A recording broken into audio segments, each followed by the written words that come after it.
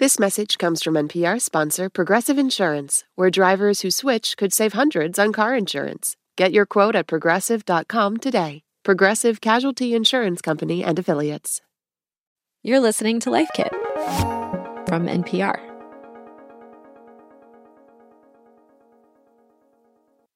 I don't know why I keep watching the morning show. I don't know why. I don't know why you keep watching it either. I'm Liliana Maria Percy-Ruiz, and that's Eric Deggans, NPR's TV critic and media analyst. I was complaining to Eric about feeling really overwhelmed by the number of TV shows currently streaming right now, and even more so about the number of streaming service platforms out there to choose from.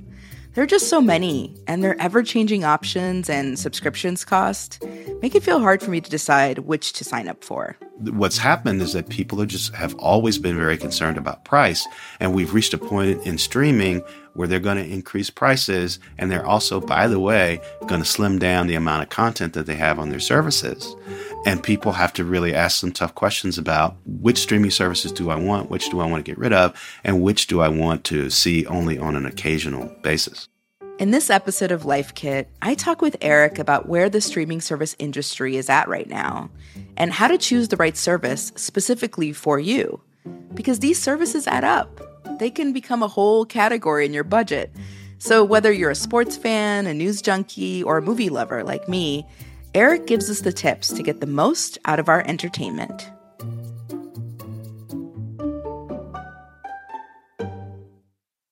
Support for NPR and the following message come from Saatva. Saatva luxury mattresses are every bit as elegant as the most expensive brands, but because they're sold online, they're about half the price. Visit SAATVA.com/NPR and save an additional $200. I'm Jesse Thorne. Why did Cola Scola write a bonkers, extremely fictionalized play about Mary Todd Lincoln? Well, it was 2020 and we were all so isolated. I just started doing research, but the truth is, I just thought of it. We'll talk about that and more on Bullseye from MaximumFun.org and NPR. Jasmine Morris here from the StoryCorps podcast. Our latest season is called My Way. Stories of people who found a rhythm all their own and marched to it throughout their lives. Consequences and other people's opinions be damned. You won't believe the courage and audacity in these stories. Hear them on the StoryCorps podcast from NPR. The economy right now is bewildering, impenetrable, inconceivable. Not when you have the Indicator podcast in your ears. In under 10 minutes every day, we simplify the complicated news, like... How does inflation drop? What the heck is a SPAC? Why are trendy little high-fiber sodas suddenly dominating store shelves? And more. Listen to the Indicator from Planet Money and NPR. Eric, so why has it gotten so complicated to choose which streaming services you want to watch? Well, basically, the way I try to describe it for people is that when streaming services really kind of kicked into gear, it was this sort of blissful infancy where they debuted and they had low prices. They had pretty straightforward content. Disney created Disney Plus, and you knew everything there was going to be Disney and Marvel and Nat Geo, and their main goal was to get as many subscribers as quickly as possible. And Wall Street was lined up behind that, so these companies had money to burn. Now we've reached this much more fitful adolescence where streaming services have to show Wall Street that they're at least on the road to turning a profit. And they also have to make more money. And so that's forced them to create different kinds of subscription levels. For example, Netflix once said it would never show ads. Now it has a subscription tier where you get limited ads. Amazon Prime Video, never showed ads, but it has decided to flip a switch, and you have to pay an extra fee to get a subscription level where you don't see ads. Yeah, talk a little bit about the role that ads play in that kind of financial decision making. Absolutely. Well, one of the things that I suggest people do is come up with a strategy before they actually say, I want this streaming service or I don't want that one. Because once you figure out what you like as a consumer and what you think is most important, it will help you make those decisions. Now, in my own case, for example, a main mega provider like Netflix, a giant size streaming service, I might pay for the ultimate tier so that I don't see commercials. And also what I found is that I pay for premium YouTube usage. Meaning that I can watch material on YouTube and it doesn't have commercials in it. Because I watch YouTube a lot. I use it to, find out about things that people are talking about that maybe I haven't heard about, or get little previews of things. And then you might want to see ads on Amazon Prime or Hulu or the other streaming services that you have because it's cheaper. So, but you have to ask yourself, do I ever want to see ads? Am I okay with seeing ads on certain streamers? Am I only okay with seeing ads on the cheapest streamers or the streamers that I use the least? And part of making that decision might be informed by one of my favorite tips of yours, which is to make a TV diary. Absolutely. Take a week, take 2 weeks, even a month, and just monitor what you watch and what you like. Don't change your habits at all. And then at the end of that month or that week, I guarantee you will be surprised by where you spend your time and what you're actually watching. And that can help you make a decision. So, say you discover, wow, you're spending a lot of time on Hulu that you didn't realize. You don't spend that much time on Netflix, and you spend a lot more time on YouTube than you thought. Well, then maybe you want to get the ad-free versions of YouTube and the ad-free versions of Hulu, and you're okay with a subscription to Netflix where you have ads, or you're okay with jettisoning Netflix. It's so helpful, that tip, because one of the things I realized is I'm a big movie fan, and what I go to the streaming services for are movies. And I've noticed the ones that tend to have the movies that I'm looking for versus the ones that don't. And that came from your TV diary idea. So thank you for that. Oh, most definitely. The other thing to keep in mind is that there are a lot of free ways to get at this kind of material. There's a particular platform that's called a free ad-supported television service. FAST is the acronym. And, that's just a fancy way of talking about a platform like Amazon Freevee, where it's free to use it, but there are ads inside the programming. Or you can call up a stream that is just streaming, say, episodes of Say Yes to the Dress.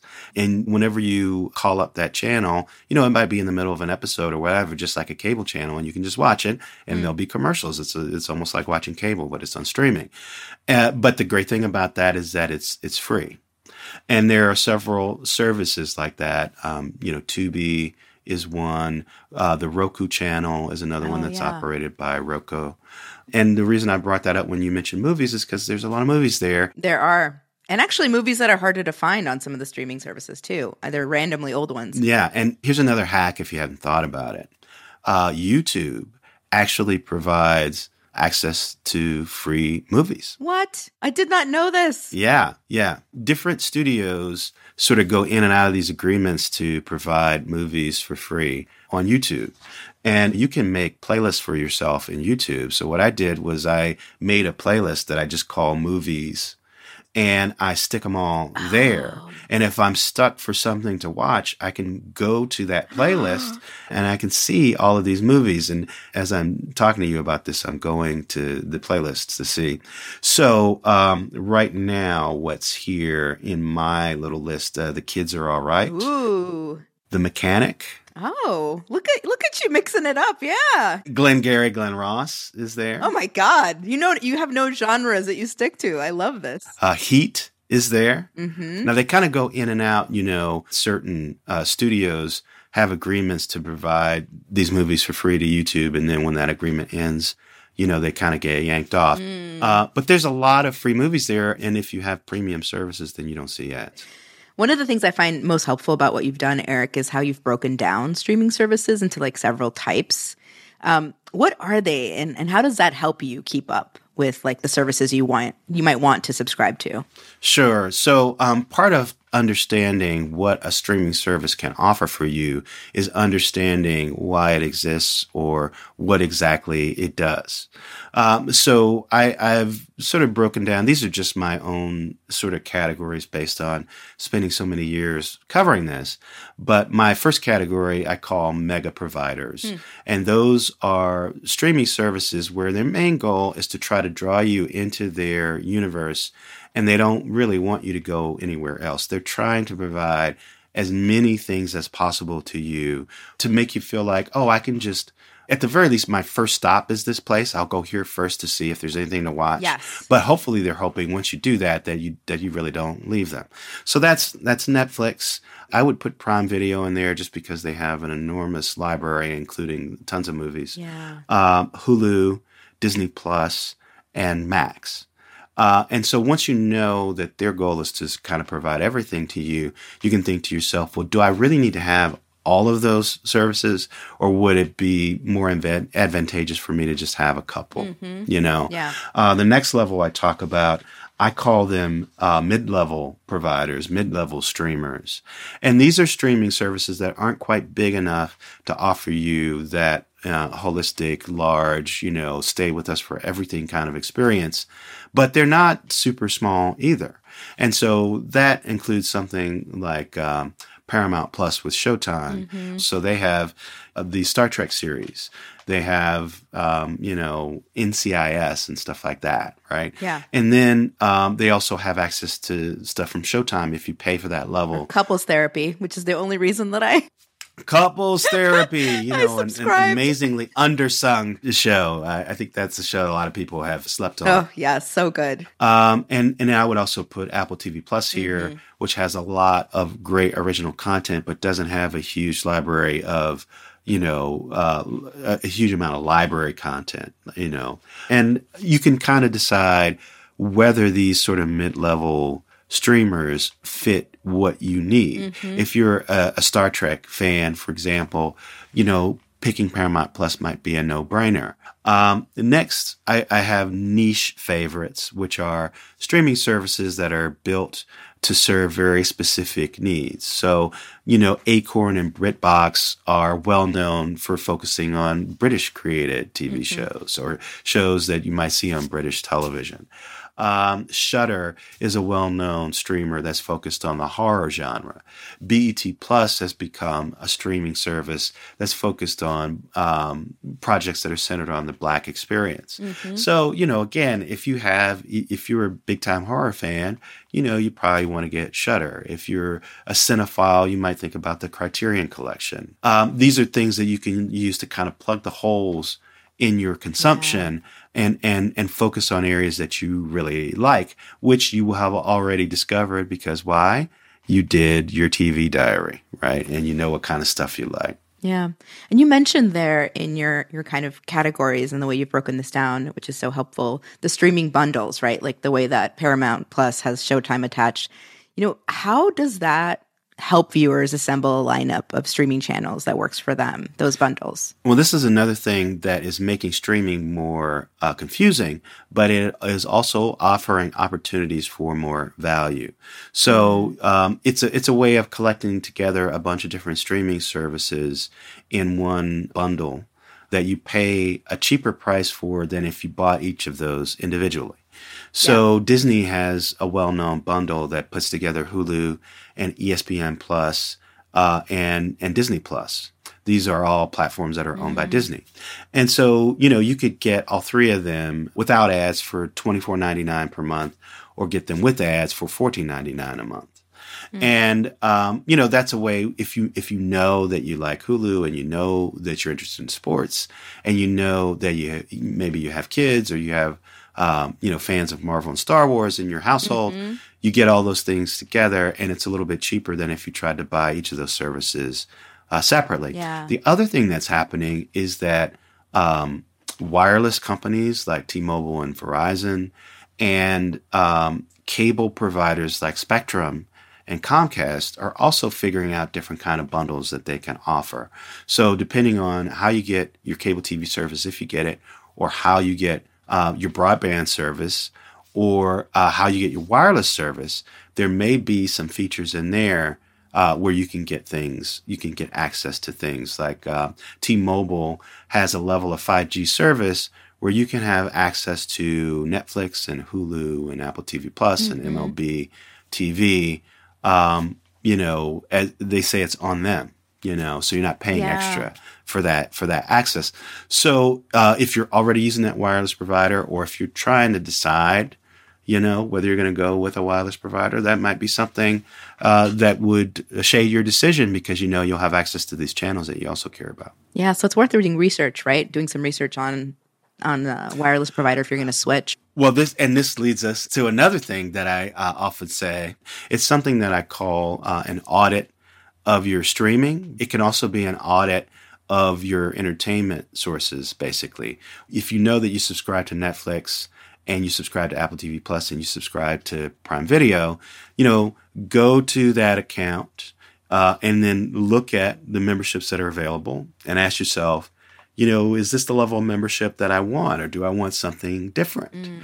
And do the same thing with your wireless carrier and say, hey, are there features where, I'm a big Netflix fan. If I can get Netflix through T-Mobile, then maybe it doesn't make any sense for me to pay for it separately. Yeah. The thing is, you may find that you have access to deals through things you're already paying for. So why not take advantage of them? Exactly. That is such good advice. And the fact that you can also do a bunch of free trials through other entry points. Like I think about AMC. I'm a AMC Stubs member. Yep. And they constantly, every time I buy a movie ticket, are giving me a free trial to Paramount Plus and Apple TV. Right. Like it actually is a little ridiculous because I've at this point used my free trials like almost every month. And I keep I'm wondering, when are they going to realize I just keep doing free trials?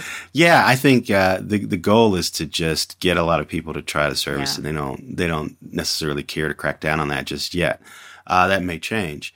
And, some things that people don't realize, for example, in some services, you can stop your membership for a period of time, like say a year. Yes. And then you can come back and get a free trial. Yes. It's not necessarily like you can never get a free trial once you've had one. I am evidence of that. I keep getting them. Exactly. So free trials are good, but you have to be careful because it's easy to sign up for a free trial and then think to yourself, oh, well, I'll stop this when the free trial runs out, and then you forget. Yep. And then the next thing you know, you've paid for a month of service that you didn't necessarily want. You got to put that on the calendar, that reminder. Put it on your Google Calendar or put it on however you keep track of appointments, and just be careful of how many free trials you actually enter into. Mm-hmm. So I walked into this conversation feeling overwhelmed, and quite frankly, my action when I'm overwhelmed is often to not do anything.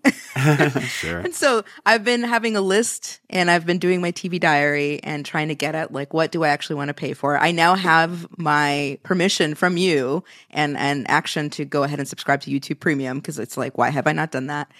But I'm curious what advice you would give to anyone listening to kind of avoid that overwhelmed feeling, to actually start moving toward a streaming service that is going to provide them a lot of fun and joy and entertainment. The most important thing to keep in mind, on top of many of the other things we talked about, is that you can experiment. Yes, exactly. You're not marrying these streaming services. Yeah. There's no contract. You can break it.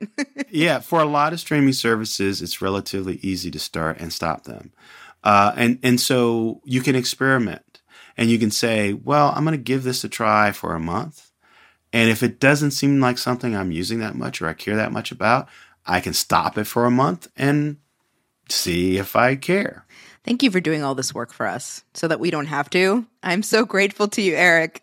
I'm already watching these services, so, just a little bit of extra work. But, actually, I'll take it. Thank you.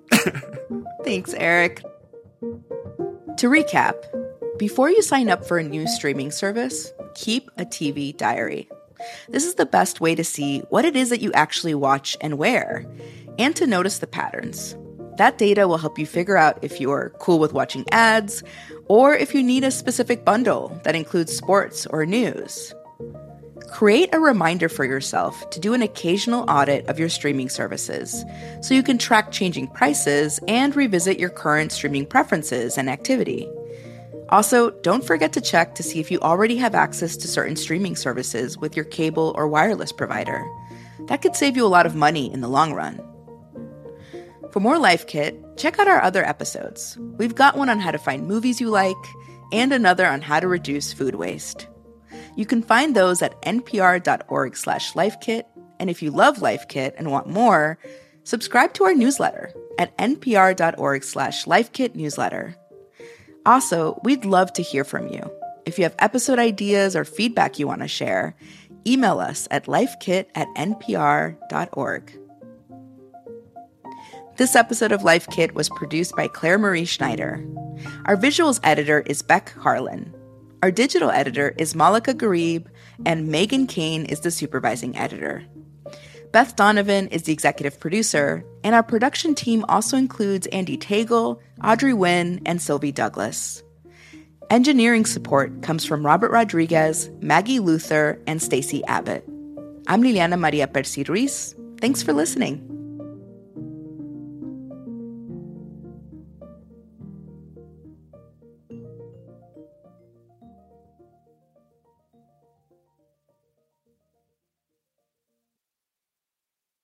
Support for NPR and the following message come from Edward Jones. What is rich? Maybe it's less about reaching a magic number and more about discovering the magic in life. Edward Jones Financial Advisors are people you can count on for financial strategies that help support a life you love. Edward Jones, member SIPC. Support for NPR and the following message come from SAP Concur, a leading brand for integrated travel expense and invoice management solutions. With SAP Concur Solutions, you'll be ready to take on whatever the market throws at you next. Learn more at concur.com. Moms know the ups and downs of life. It's what makes them great subjects for books. This is one of the things that fiction can do, right? It can give us a window into the battles that each person is waging or facing, but it doesn't mean that we condone her actions. This week on NPR's Book of the Day podcast, we are discussing books centering mothers. So call your mom, then tune into the Book of the Day podcast from NPR.